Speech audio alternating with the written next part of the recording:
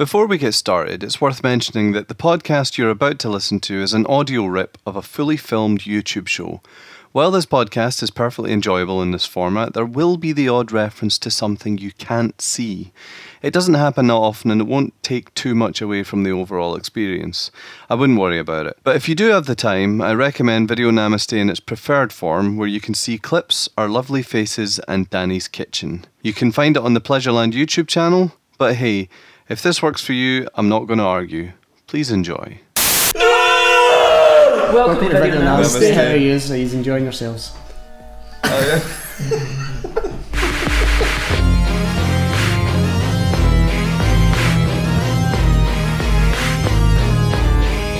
My neighbours are like, What's going on there? Jesus Christ, I'm trying to fry myself a piece. Fry a piece. It's probably what it smells like what they're doing, man. Try to fry some monster munch. Imagine someone frying a piece. Fry bread, man. Get that in your fryer. Ooh, it's But lovely. making a whole sandwich. Oh, and it's vagina. Oh, A jam piece. Just deep fried. till they were out of crisp and dry hen. I had to boil this with water. Fry it with water. Fry it with water. Son, that's, you're no getting things right. That's called boiling. It's no that hot in here. Oh, as long as we start every episode of Video Namaste with something to make people go, is this about films? Probably some point in the future they'll talk about a film. I know, man, I keep getting this way. I've got the monitor flipped round so I can see myself, so every now and then if I turn around and kiss the camera. They're a wee bit Doctor Who, eh? Kind of like Doctor Who baddies. That's the the noise audience can't see what we're looking at because it's no the purge. hold on, I could take a photo and drop it into the edit. So there you go, that's how Video Namaste is made. This is the Video Namaste special of Video Namaste.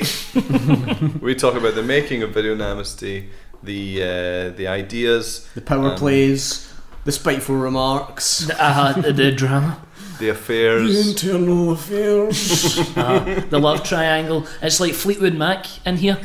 I'm married to Danny, but he's pumping Richie. And absolutely nobody's having a good time.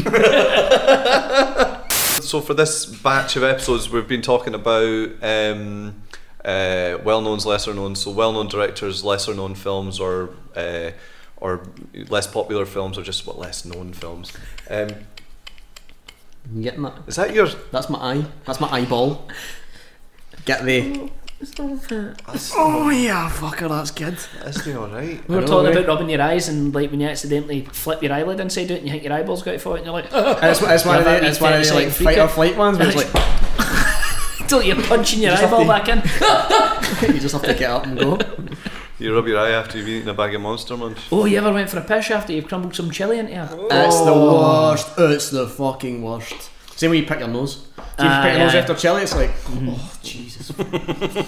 And you hook your boxers out your arse and you get a wee bumny nutsy. So we're talking about a lesser known film of a big director, and probably this is going to be the biggest of the directors that we're talking about.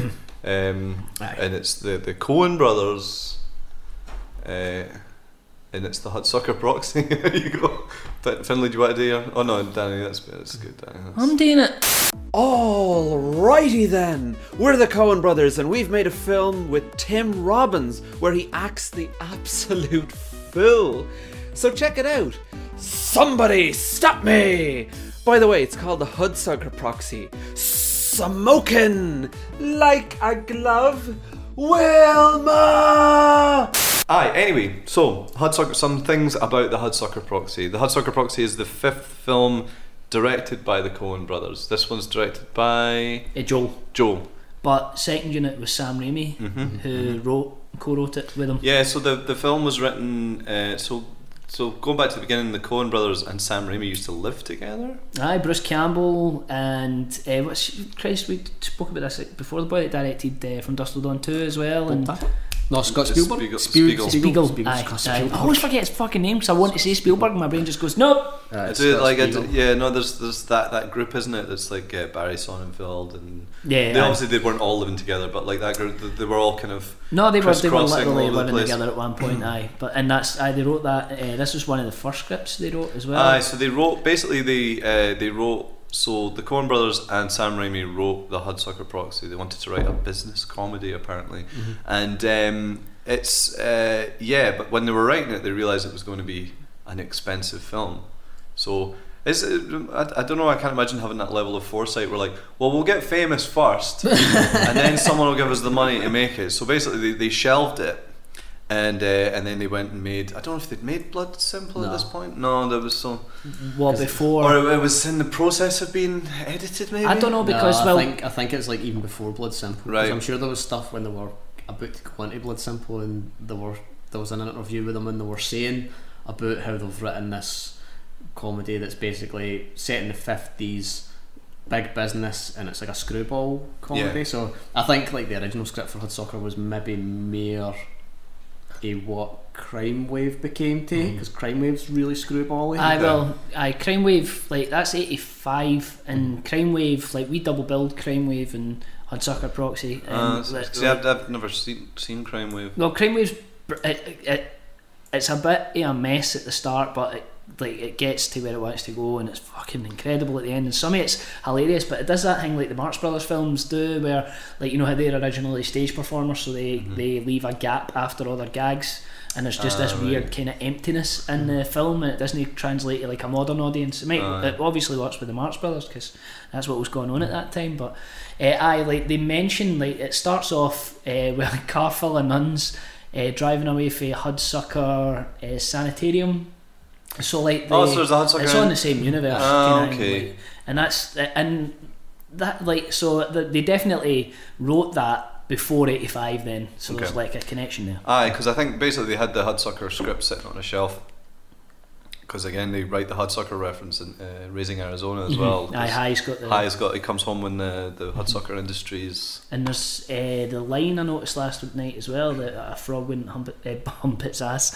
Frog wouldn't hump its own ass, bump its ass a hopping. Like that's in Raising Arizona too. Aye, that's right. So it's like it's weird. Like they were kind of, I think they were experimenting a bit with having like their own universe, and they never really done that afterwards. I don't think. Aye. You know. But I think it's kind of cool that they realised at that point, like, nah, that's we've done that. Let's move on now. I would love the idea of the Coen brothers films all being in the same universe, because it's like Makes sense. And it's funny because like it's funny when you say stuff like that set in the same universe. It's like it gives you a wee bit of excitement, but it doesn't mean anything. Nah. Aye. It means nothing. But so they made, at this point they'd made Barton Fink, film number 4 that they directed, and Miller's Crossing as well. they'd done Miller's Crossing as well. So they were starting to get a bit, you know. There's Barton Fink line in Hudsucker as well. Is there? Faker than a $3 bill. Oh yeah, of course. Oh yeah. Aye. So I think, did they pitch it to Joel Silver? Or certainly Joel Silver got involved. His production company got involved. Aye. And he pitched that to Warner Brothers. And I think it had like a 25 million budget, and Joel Silver just didn't get involved. He just gave them the money and Just told let them them to do just what they Gave do them what they want. complete creative freedom and stood back. And He didn't even take a producer credit.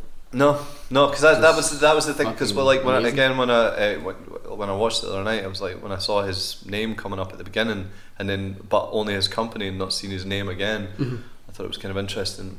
It's interesting that Joel Silver is even attached to it, because there's nothing about it. That's him. Yeah. Yeah. Aye, I know. totally. I gone off the back of like films that he'd done at that time. It's kind of cool that Yeah. he just sort of flew in and went, you know, I'll get this film that you want made, and here you go. But like that's the thing that they had. Like he was kind of an opportunist at that point too, because by that point Barton Fink had played at Cannes and done really fucking well, and then Miller's Crossing maybe opened, or was it this that opened? I think it was maybe Hudsucker Proxy that opened Cannes. So like that was a big kind of, it was like a tempo film for them, like their big, like, you know, arty film. Aye. And it's like, I think it's a shame, because obviously he had a lot of faith in him, and he had absolutely no reason, from what I can tell, to think that it could go wrong. And obviously, I bet even watching the film, you'd be like, this is going to be great, but it performed really badly. They just never knew what to do. Which is a real shame, because it sounds like, I always hate saying things like this because it always sounds like you're just being like, oh yeah. Obviously it's not my favourite Coen Brothers film, but it's definitely in my top, because like it's such a feel good, and it's such a funny, and it's such a well made film that it's, and everything about it is like, actually even watching it, revisiting it the other night, I was like, right, I know that there's bits that obviously sags a wee bit, and then it drags on a wee bit in places, and it's maybe a bit too long, but I watched it the other night and I was like, I'm not feeling any of this. I just 100% love it completely. The pace, like, see the first 10 minutes, the amount that they cram into the first 10 minutes is like it just goes and goes and goes and goes and goes and goes, and like it flies through like scenes and areas and through people and everything like that. It establishes so much in the beginning. And you can grab it. It's very simple. It's very simple. That's it. it. Totally, exactly. That's what these, like, the Coen Brothers have got, that balance of art and commerce down to a T, and that's why I was kind of gutted to. I didn't realise how poorly it performed. Oh, it was really bad. Like something like 2 million. I think it was like it failed to gross 3 million or something like that. That's rough. But like, they always, like, they have like their like mainstream film, and then they have their art house film, and like, that's great. And but all the films that they make, like, I think even I want to go back to Intolerable Cruelty, but all the films they make have got like a lot going on in them. And this film, it's like, obviously it's like an ode to like all the screwball comedies of the like 30s 40s, like Howard Hawks and that, and like even Jennifer Jason Leigh, her character, it's very kind of Katharine Hepburn. It's like His Girl Friday, I can't remember the actress, like, but I think that's who she's modelled after. Creator, innovator, cerebrator. Fake. Huh? I tell you, the guys are phony. Phony, huh? As a $3 bill. Says who? Says me, Amy Archer. Why is he an idea man? Because Hudsucker says he is? What are his ideas? Why won't they let anyone interview him? Genius. $5 says she mentions her Pulitzer. Why won't they tell us a single Again? solitary thing about him? You're on. And just take a look at the mug on this guy. The jutting eyebrows, the simian forehead, the idiotic grin. Why, he has a face only a mother could love. On payday. But the fact that it's all like quick fire dialogue and stuff like that, that's like the density of that script over the running time. Like, I didn't even feel the running time. It's like an hour and 10. An hour and 50. Aye. 45, 50. And like, it felt like about it hit the sweet spot for me anyway, because like everybody's just flying through, and like even basic introductions of characters, it's nothing too normal. And it's like, I love films that you can take a scene out of and it still has its own kind of consistent, like it works in its own right. Like Jennifer Jason Leigh's introduction, with the two guys narrating it all and stuff like that. That's brilliant. That's incredible. And then you take that out and it works in its Pulitzer on it. I put my Pulitzer on it. Oh man.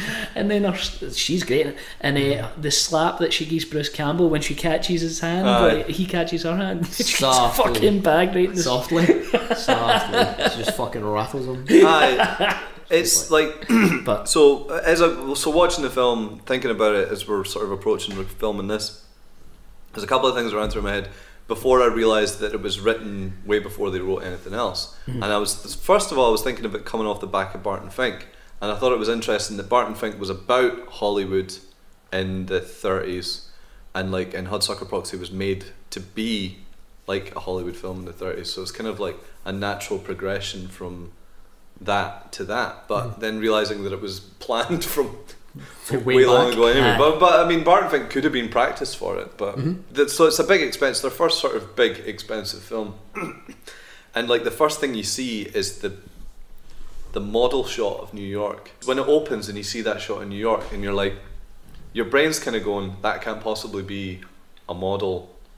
But then another part of your brain's going, that's not a shot of the city, and it's too early to be CGI. So what is? But it's a big fucking model. It's a big model. Like it's 1/24 scale. I read in that article, and it's gorgeous as well. There's like some behind the scenes. There's a couple of behind the scenes photos, and it's like a guy sitting on, because obviously you've got the big man Hudsucker like hanging for the ledge, but it's just obviously like vertical, so he's just kind of resting on it.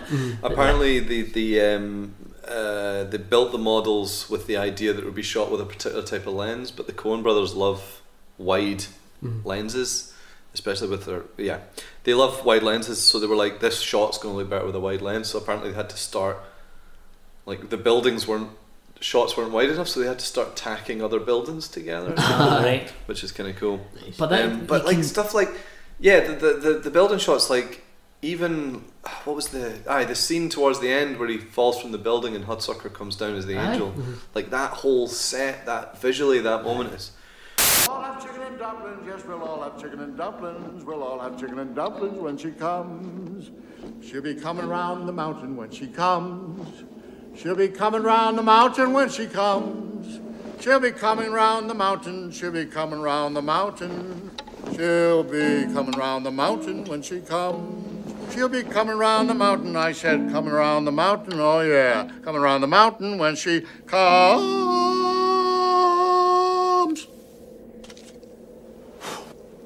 The big, huge prosthetic wings, the big fucking real wings, and it's like that's cool. And the thing, the little hula hoop. It's like it's the halo that always got me. But that's what I was going to say about Hudsucker Proxy. Some incredible practical. The model shots went on to be used in Roland Emmerich's Godzilla. Oh.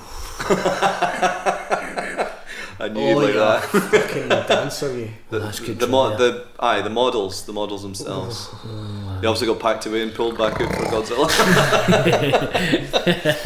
So, the best Godzilla film.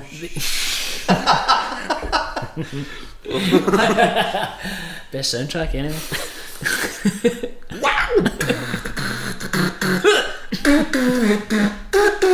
Does it start? Does Godzilla, like, I know it ends with the baby's Does it wear a big egg. hat? Does it, the baby's egg, does it hatch? Aye. And then it sort of snaps There at the it screen. is, the sequel that I always wanted. The sequel to Emmerich's Godzilla. And I was convinced when I came at the cinema, I was like, I cannot fucking wait for me Godzilla.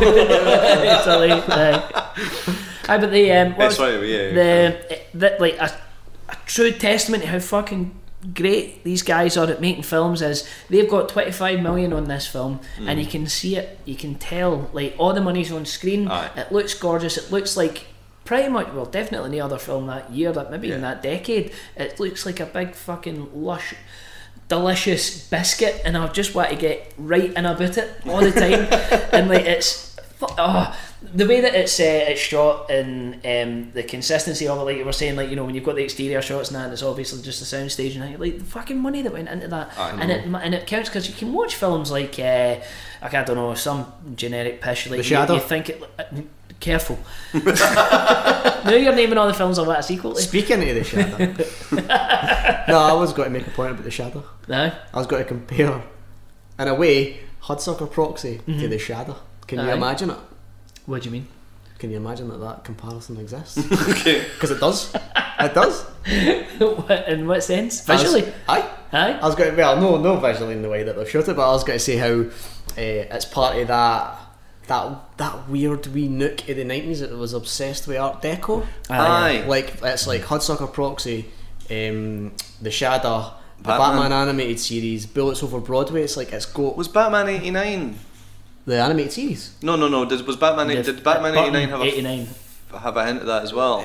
Nah, it was more kind of gothic, like German industrial. It's funny that Art Deco, like, for me, is just forever linked with the Batman animated series. It does it the best. Does it the best, but that's Hudsucker's part of that wee just cracking 90s sort of culture that was obsessed with Art Deco. It's funny, like. See? Valid point. The Shadow and Hudsucker. Don't know how they've done it. The thing that's weird about it is that it's so much of it is based on the 30s, 30s films, 30s architecture, 30s. But it's set in 1958. That's it, man. I don't really know why. The only thing that I can think of is that if you were to take a film about business and stocks and, you know, I mean, that's obviously not what it's about, but that's the main, like, that's the handle that everything hangs off of, is the financial stuff. You couldn't have said it in the 30s because was it the depression? Basically years. So the 30s are like most well known mostly for the Great Depression. But I think like big theme of this is the great wheel that comes round and gives you what you deserve. Like that whole idea is repeated. Obviously, the repeated image of the circle and everything like that for the hula, blah blah. But it is all about like that circle and everybody getting on and off. So I think maybe things repeating themselves. So why like the 30s themes were put in a 50s setting is maybe to add to that theme. That's fuck me. That's good. That's like I was going to say, like the sort of like obviously the thing that I always thought about Hudsucker was it's about geometry. Yeah, like there's obviously like the buildings in terms of the lines, but even obviously the circle, as Danny was saying, like the circle for me felt like the circly trends, like you're hot, then you're no, then you're hot, then you're no, you're back on top, you're back at the bottom. It's all about how things come back in cycles and waves. But even the sheet of paper that he's got is folded and it's intersected with lines. So it's like that even reflects back to how this circle is within these lines inside these buildings. That's what's the idea that everything, all the corporate stuff is the sort of brutal rigid architect. It's all rigid, it's all right angles, it's all squares, and he's the circle in amongst the squares. He's and it's the like shape with Disney Fit, like early learning centre stuff. Exactly. And it's like which is amazing. Like again, it's one of those things that when you click and you suddenly see it and you're like, I love this. But it's like when it's this little things like looking at the difference between Musburger's office, which is a big sort of fascistic. Another example of the production design being spent and looking great, like the clock shadow and stuff like that. Just creeping in. Fucking but gorgeous, it's like man. it's all straight lines and then you look at Norval Barnes's office and that's like it's all very warm and inviting but the whole squares and circle thing it is interesting, like even like trying to figure what that's all about, because there's a whole theme of time in it as well. And it's like one of the things that's really kind of cool about it is that the film sort of starts in the morning and ends at night. So like actually, even though there's a lot of weird stuff about time in this film, it's supposedly set over a month. It's meant to be set in the last 30 days of 1958. Right, okay. Because at the beginning it says we've got 30 days until January 1st to drop the value of the stocks. And obviously when Tim Robbins enters the building, it's edited in a way so that Tim Robbins enters the building at the exact point that Hudsucker jumps out the window.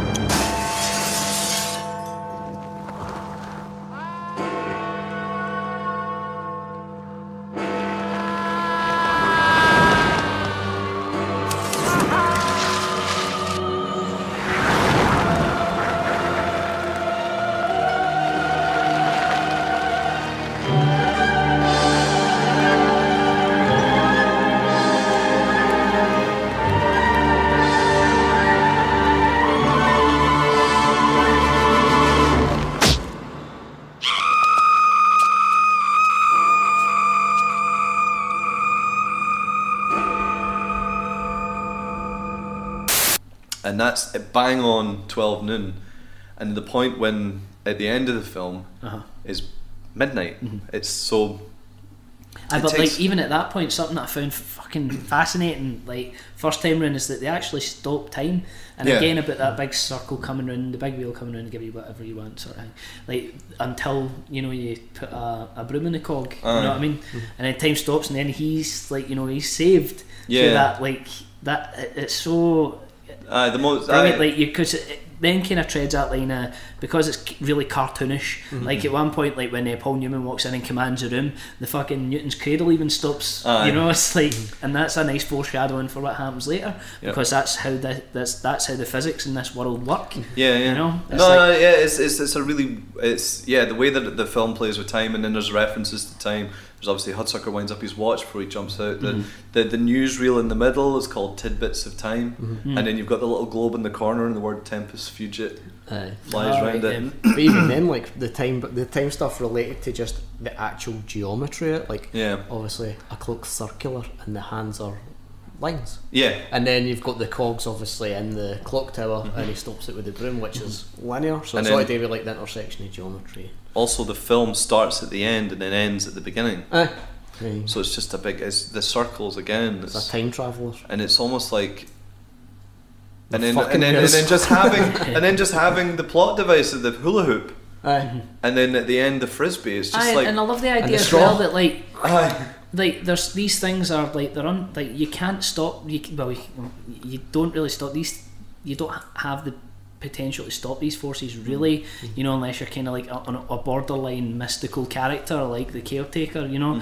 Like the hula hoop itself, it's like it's got a life of its own pretty much, because like when you first see it, the paper itself, like Norval misses it. He misses the ad until, like, you know, the hoop coffee stain on it and that, until he walks away and then it's blown towards him, and then later on the hula hoop doesn't sell until it's like rubber, you know, it's like the film rubber, like, and it just rolls out and that shot amazes me, because I can't figure out how they achieve it so that they can throw all the rings away and all of them fall to the side except one which rolls out into the street. You know, that was one of the scenes directed by Sam Raimi.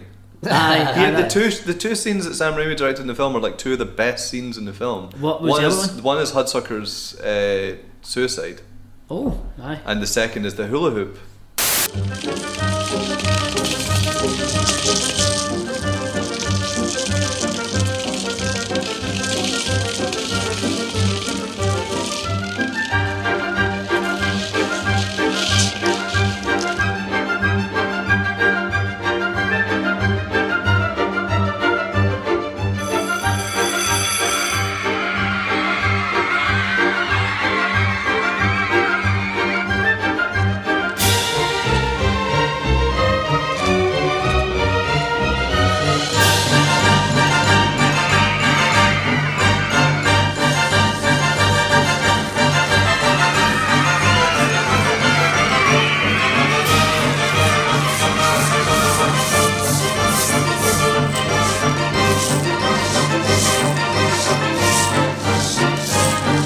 I don't know if you did the whole thing, but like that sequence of the film from the point of the production of where they decide they're going to produce the hula hoop to the point that it becomes a massive success, like that whole sequence is that big montage, amazing. And that wee creepy Wayne, like the this fuck guy. I love that we did like with his neck. Until he's like, fucking hilarious. The music and that whole everything about that sequence and the soundtrack just like. But I think the thing with the circles. The idea of the circles and the squares, and it's like you've got the and even like thrown in the beatniks at the end, the beatnik bar at the end. The beatniks. What was the biggest thing that what did beatniks call? What would the beatniks call? Squares. They would call them squares. Yeah. So it's like, but then having the plot device of the hula hoop, it falls into place so.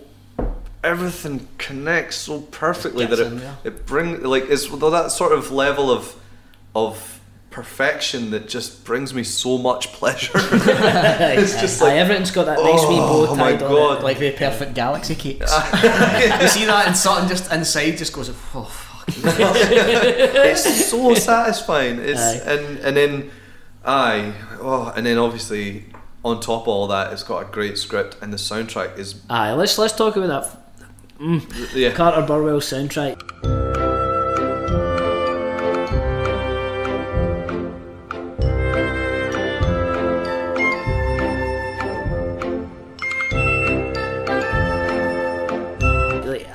When that the first melody played, I was like, that's fucking bank advert. Like how again fucking it comes back round, like satirising corporate culture and that, and then a bank use that song. It's like completely missing the fucking irony. I know. I'd probably drop if I could find the bank advert, I'd drop it in, but I cannot remember for the life of me what bank. It's weird though. It's totally like Scottish predicted. Widows. I want to say something. It's like some like Prudential or Scottish Widows or TSB, some from the 90s. But like it totally predicted that whole, like, you know, when corporate culture tried to attach itself to twee culture so that it could like how sell that's the something. song for True Romance Day. It's in everything. Aye, still doesn't ruin it for me, but But Richie, I will not this is listen. what I was saying. This is why I know you love Hudsucker. Okay. If you will observe it, it's the Coen Brothers film that's closest to Brazil. Aye. Like, see the mailroom bit? That's totally. Like, that's It's so very Brazil. aye. The whole, like, they duck you. All that stuff, that's very, very Brazil. It That's is. like, No, you're right. It's so. The way the mailroom's shot and the way that it looks. like, the angles are, like, very dystopian. like looks at the Gillian. absurdities of bureaucracy. It's true, man. The Carter Burwell soundtrack like adds so much to the kind of warmth of it, like particularly the main suite at the start. Like I forgot all about it. I was thinking about this when I hadn't actually watched this since I first bought that, and that was like probably one of the first DVDs I bought because I pretty much picked up all the Coen Brothers films. I didn't think there was an individual release. I thought you could only get it in a box set. Well, maybe no now, but Oh, you right, got that okay. one too, aye? Right, no, but I remember buying that, as I say, like that I was had one it of the on first I bought. Laserdisc. Man, why did you get rid of it? I know, man. I'm sorry. Dirty talk. It's dirty time. It's Laserdisc Look. time. These shorts are coming up. I'm just a boy with jorts on his legs. Oh no, please don't turn me into Simon Pegg. I wanted a big telly, so I sold all my stuff. Did you can't sell all the watch anything Laserdiscs? on your big telly if you've sold it all. Did you sell all the Laserdiscs as well? I did. Oh no. But the thing was, is like Laserdiscs are Shite. they're not that good. I mean, looking at them, they're really good, but like watching them, they're not that good. You're talking to a guy that still listens to Minidisc, mate.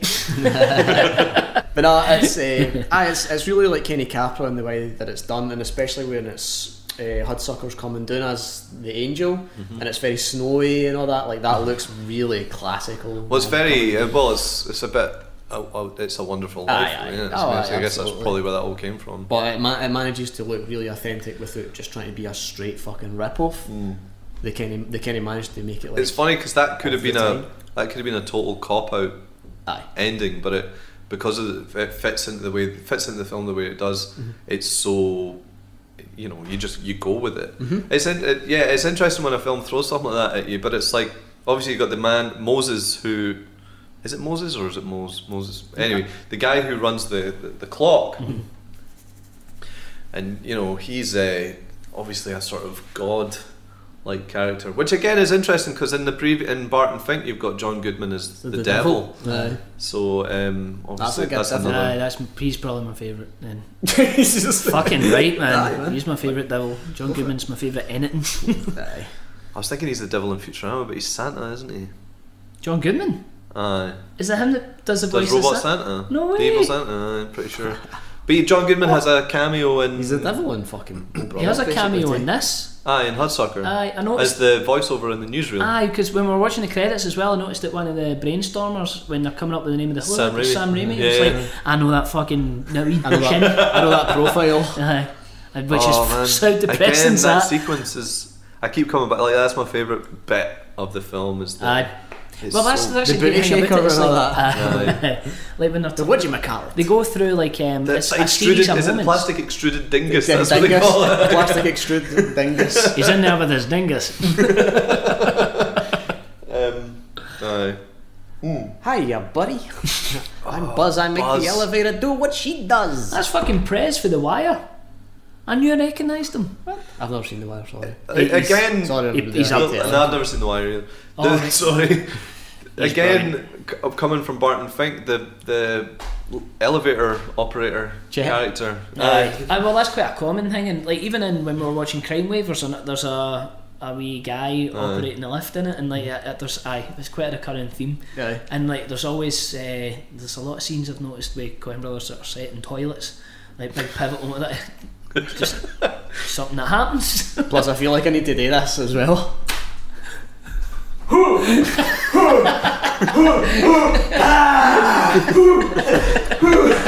He's got no coordination. It's fucking incredible.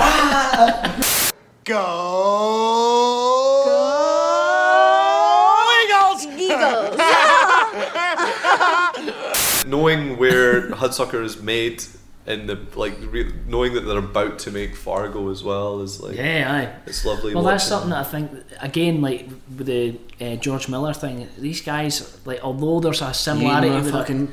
There's one. I've only had twa.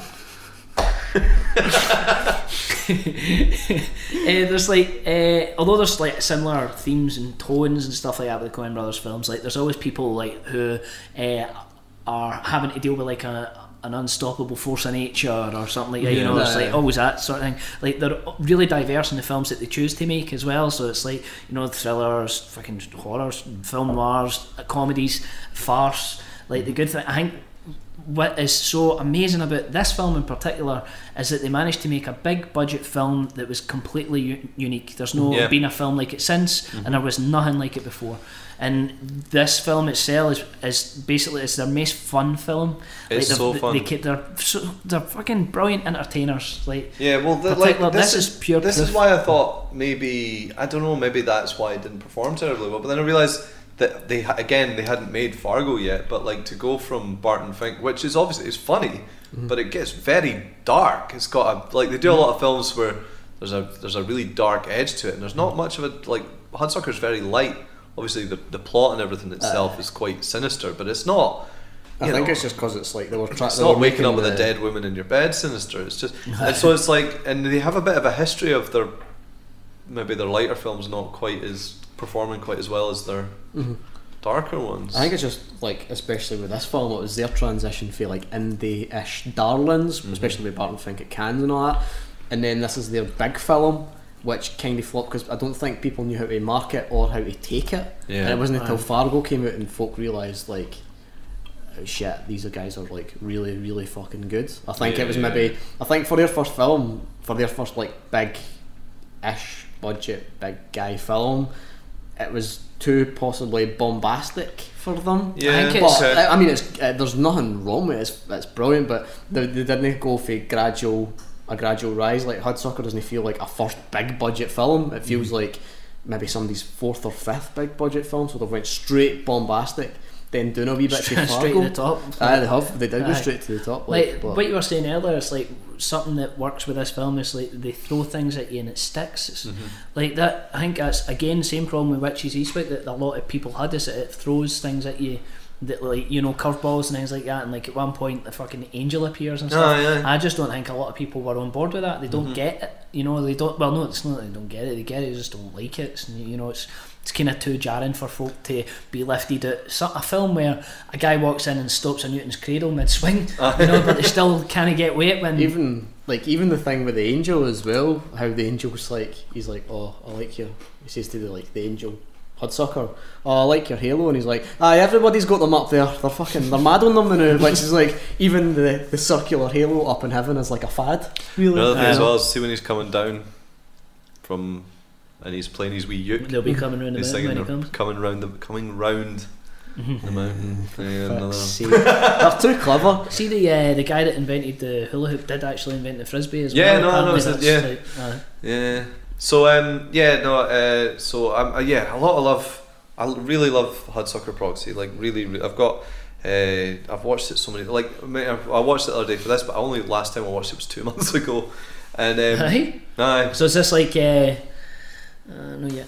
Is this like a wee kind of comfort film for you? Do you watch this quite frequently? Well, no, I've not watched it for a while, but no, it's fine. It could totally become that. But the thing is as well, the thing that annoys me as well is just like, obviously when we come to do stuff like this, obviously when we did like when I did Attack the Block last episode, I had a behind the scenes documentary, a commentary and all that sort of stuff. And Hudsucker, like looking at Hudsucker, so much goes into it that you're just like, give me a special edition. Give me something. I want just even all the Coen Brothers films. I really want to learn more about the making of this, like the reaction, how the Coen Brothers felt about it and stuff like that. Because it must be pretty dispiriting, like when you've got a film like this it's like probably you've had your most exposure to date and it's a failure.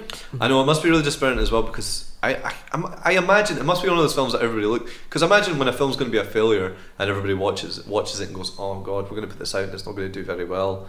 But you'd watch stuff like that and go, this is going to be Well, it had reshoots in that as well, didn't it? Oh, did it? Well, it had pickups basically, and it was just to add more into it. I think they added the fight at the end of it and stuff like that, because that wasn't originally in the film. You couldn't even tell because it feels like everything's relevant. But I think the studio, even at the time, was worried that it was got to be a bomb, so they tried to add stuff into it to sort of bring it out that, but it still managed to be a bomb basically, which is a shame. And I've not really heard them talking about it that much, like especially in interviews. You never hear them saying, "Oh, we've done this on Hudsucker and we learnt this from doing Hudsucker." Like, I'd like to listen to the lessons that they'd got for doing it. But I think above all, like, see, if you make a film like that and it flops, doesn't matter. You've made that fucking. Imagine making that, putting your name to something like that, man. You've made a fuck. And the other thing was, and then they made Fargo. So they basically came back with the biggest. We're back, baby.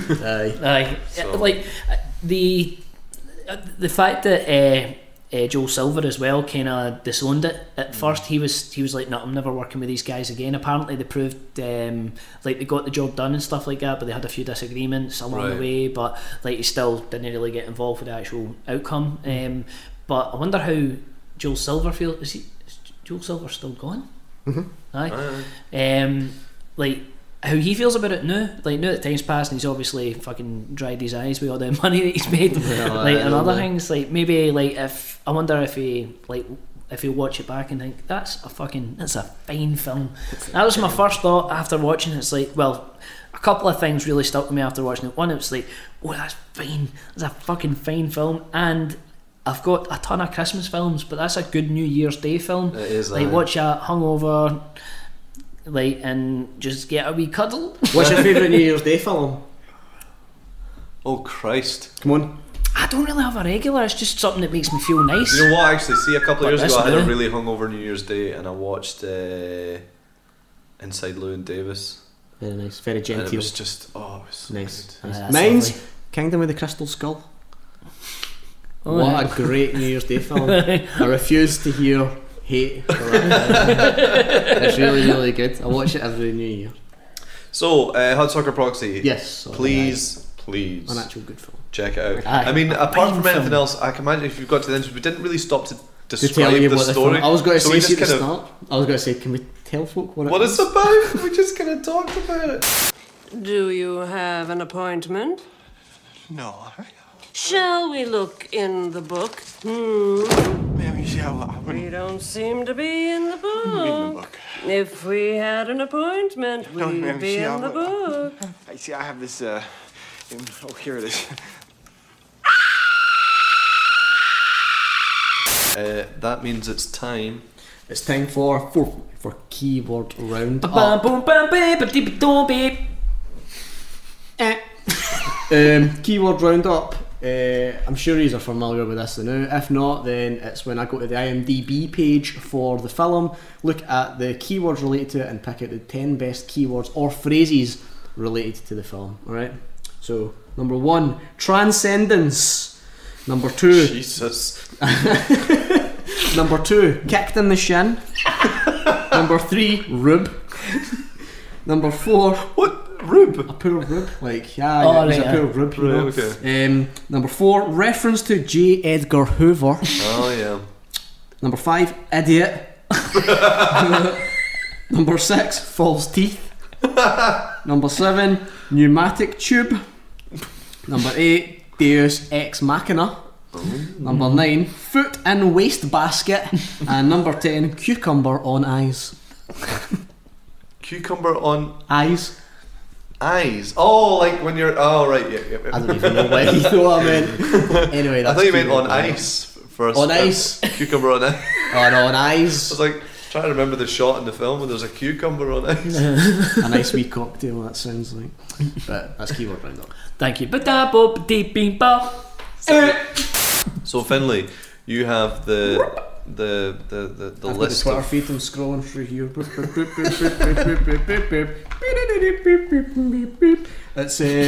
It's kind of like you on Star Trek. What you cry at? Tablets. It's like you on. They're on the tablets. It's like the tablets, eh? Dr. Crusher, gives a shot of your iPad. See, I can make references like that now because I'm actually watching the show. So it's time for feedback.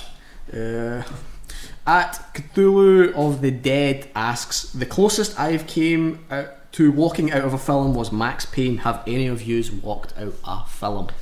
Ooh, aye. I have. I walked out of Casino Royale because it was fucking garbage. It was fucking... Fuck James Bond. Tell them the story about what happened when you walked it. We walked out during the sex scene. No, you told us in the last episode. What, and we shouted it up the arse. Did we mention that?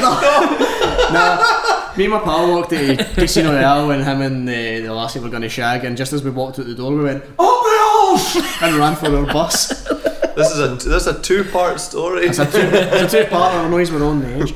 And then apart from that, probably Hunters when I worked in the cinema. Like I was saying to Danny, I think I walked out to go see Girlfriend's Past, but for good fucking reason. See, the thing is that I'm usually with someone, and like, oh god, the last one that I came really close to and I got really fidgety and really angry was Oblivion with Tom Cruise. Oh, aye. And it was like it was at the point where it was like. Where it was on to its fifth fucking sci-fi rip-off somewhere. I think it might have been Moon or Planet of the Apes or something. Because it's a Planet of the Apes director. Is it? Is it the guy that did Tron? Tron Maybe 2. that. It was the guy that did Tron 2. I don't know if he did. Did they both? No, I'm pretty sure. Oh, I don't know. Maybe I'm talking shit. That's what we're here for. So I know Oblivion. I think it was at the point that that we learned that the Tom Cruise that we were following wasn't the only Tom Cruise on the planet. There was what a bunch of nightmare them. scenario. I know. And and I was Imagine just Tom like, Cruise chasing Tom Cruise. it was at the Come point back, I because need I a was cuddle. like at the beginning of the film I was like, I'm into this. Just look at these lovely visuals. It's very Aye, and totally. then it starts to get really tedious, and then it gets to the point where it's just throwing stuff at you like that, and then you're like, that's just Moon. This is Moon. This is just fucking Moon. What are you doing? and then there's a bit where he fights another Tom Cruise, and he comes back a bit rough, and he goes to meet the sort of rebels that are led by Morgan Freeman, and he says something like, "You look rough," and then like in my head I'm like, I could feel it coming. I could feel it like, and then he said, "You should see the other guy," and like I. It was like a reflex action. I went, "Oh, fuck off!" And it was in a full IMAX screen as well. And my mate went, "Richie, chop! It's not that bad." Just no. But that was generally one of those films I kept checking my watch and being like, "I've only been here for 45 I minutes." know, man. I I know what you mean. Like when I That's got the the stage pictures of and you like the times that I wanted to walk out a film, I went to see Cars, and I really wanted to gear up in that. But I was way like Nickel and I had this agreement. My mate Nickel, that I got the pictures with quite a bit. Like he and I then developed this system. Like it's the Cars system, where we just look at each other. At one point, we're like, "Are we into this? No, let's fuck off." Because like there's been too many Cars scenarios where we've been like, I just sat and watched Cars. Like, what the fuck am I doing with my life? And we were watching The Spirit. We walked out of The Spirit because it's sick. And guess what? Is that our film? Do you like it? Oh, Didn't ask me why, but I weirdly enjoy The Spirit. Oh, do you know what it sums up? Fucking deplorable. It's like shite, but all these films. It's like, oh, hey, aren't Nazis like fucking bad and mental? I know. You know, like Kung Fury. It's like I that. can't defend it. See when folk are like, The Spirit is garbage. I'm like, you're fucking right, it's garbage. But for some want to lap strange it up. reason, I get it. Don't know why. Don't that ask me. and Shoot 'em Up. I walked out Shoot 'em Up as well. So it's one of these films. It's like It's just such a weird, because it doesn't weird get the tone beast of right. a It's film. like if you're going to make a bad action film, right, that's consciously bad, like you're fucking it already. yeah, exactly. You're just poking fun at a genre that I really like. So fuck you, you know. I wish I'd walked out of Queen of the Damned. No, you didn't. No, you watched that and you're lucky. Jesus Believe Christ. this fucking guy. I wish I'd walked out of a film where a vampire has the voice of Jonathan Davis for Korn. Honestly. That was it. Lestat's shirts as well, man. Are you serious? The originator of the Faltus vampire. And also another, this isn't a walking out story, but I remember when I was a kid, my parents took me and my brother to see Neverending Story Part 3, because they were like, Never-Ending Story smashing, let's go. I don't know what they thought of 2, but they were like, we'll take them to see Never-Ending Story 3. And it was always a big thing going to the cinema when you're a kid, so it was like, I remember going there and it was terrible, but I've one of my earliest memories is turning around in the cinema and my brother and my mum and my stepdad were all sleeping. That's a bit of Jack Black. There's been a few others that I've walked into, but like whenever I go and see Nick Wayne Refn film, there's always a good few walkouts there. And I was saying to Findlay earlier, like when folk walked out to drive, there was this couple and they were walking out. And the guy just pipes up, like, "Load up, push!" That happened when I seen The Witch. Aye. So I just got on and that was fucking rubbish. I'm sitting just going, that was fucking amazing. Aye. That was a lot of shite. Still kind of creeped out by that film. What else have we got? We have also got from No Stopping Epoch, our good friend Barry asks, regarding Avastar, what would be Avastar. What would be your dream movie themed nightclub? Avastar, for anybody that doesn't know, is basically a nightclub themed on the film Avatar. If you go down the strip of Vegas, all of the hotels there is theme-based hotels. And we created Avastar themed nightclub based around the movie Avatar. But now, instead of doing it 3D, we created a virtual reality of effect of taking nature and creating it with modern technology in what we created here. It will be mind-blowing when you come to Avastar and see what we've created here.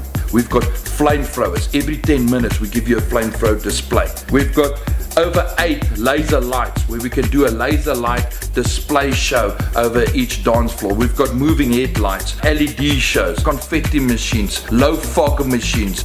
It's since closed down, but you know. No way. Aye, so it's I like, can't believe that an Avatar themed club couldn't sustain itself. I'm in disbelief. It's the artwork. It's not like artwork that looks like it's come off the side of a fucking waltzer. Aye. An ice cream van.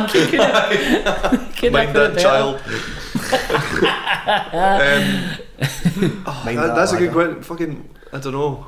Barbed wire. Oh my! He's hit it. He's got it. He's recovered for fucking Queen of the Dance. Everyone's getting sprayed with wire. Oh, I don't know.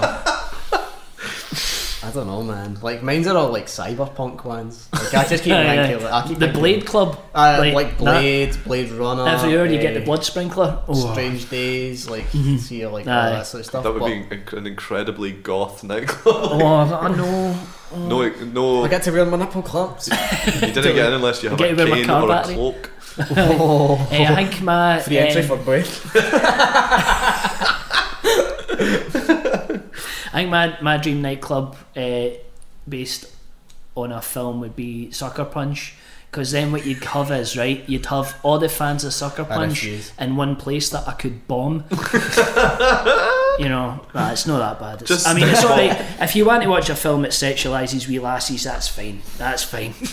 The one, just as a wee sub question for this, the one like nightclub in films that I would like to go to, no for sleazy reasons. Tech Noir.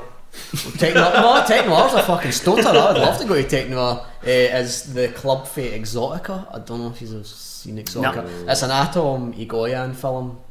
I'm probably fucking butchering his name. I'm really sorry, but it's like an exotic dancing like sort of venue, but it's really like luxurious. Like inside it's got palm trees and like big Byzantine pillars and like those gold half shell lights that light up the stage and all that, and it's really like it's like lit by kind of fan shadows and stuff like that. And like when I only first watched it maybe about a month ago, and as soon as I seen that I was like, that club is like the most amazing looking place. No for the fact that it's got like obviously naked women in it, just for the club's look and feel and how luxurious it looks and that. So I would go for that. Imagine a Terminator 2 themed club. Imagine that. Aye, just like, you know, just especially Guns N' Roses on repeat. Oh, aye. Everybody in Public Enemy t-shirts. All the I'll staff. have a she's not my mom toy, please. I was going to say Guns N' Roses. Imagine the crowd you'd attract. Aye, Guns that's N' why I Roses. want to go. It'd be folks. It'd be The like smell of rawhide. It'd be like the type like folks' mums, but the ones that still wear like Leather waistcoats. jackets. Aye. The dream mums. Dream moms. You could be mine indeed. Easy money. No, I can't think of any other ones. They're mainly like cyberpunk guys. Like I'd love like a Blade Runner type club, like with that look, that aesthetic. But that's just a solid answer. That's like an easy one. You know, it's It is a good answer though. like it would be nice, like even But like can they? But it's always raining. Well, I was going to say, can they like indoor like installments you get? Aye, It's like like the behind rain the hitting the bar, window. It's like aye. the double glazing, but the rain's on the inside. That'd be stuff cool. Like that, you know, like on neon light. Somebody serving noodles. Plus, see they clear raincoats are like back in fashion as well. Aye. So aye. I mean, it's all coming together. But folk choose to wear clays under them. And no run through Wendy's. That's clearly no that actress. And slow-mo as well. No me. It's a bold move for Ridley. Thanks very much for your questions. Thank you. I appreciate We really appreciate. We've got one more sneaky wee. One more. Real. One more sneaky wee gram in the bag. What? and it's Yeah. Findlay's choice, so you know it's going to be Shite. a belter. It's going to be an absolute Cleveland steamer. I'm looking forward to talk about this one because I was watching it the other night and I was like, What's he saying? What's he saying in it? That's alright, that's usually what happens. no, I just think it's going to be good. Nobody gets me. Nobody ever will! Writing in his diary, dear diary, Dear diary. the boys Richie didn't hates like the Guardian. I hate the lads. Right, and as always with the sign off, I'm going to tell you the Twitter, and it's on the screens. On the screen. And it's. Come find us. Come find us. Who opened the box? We came. Come find That's us. pretty good, eh? Thanks, guys. See you later. Bye. Cheers. Bye.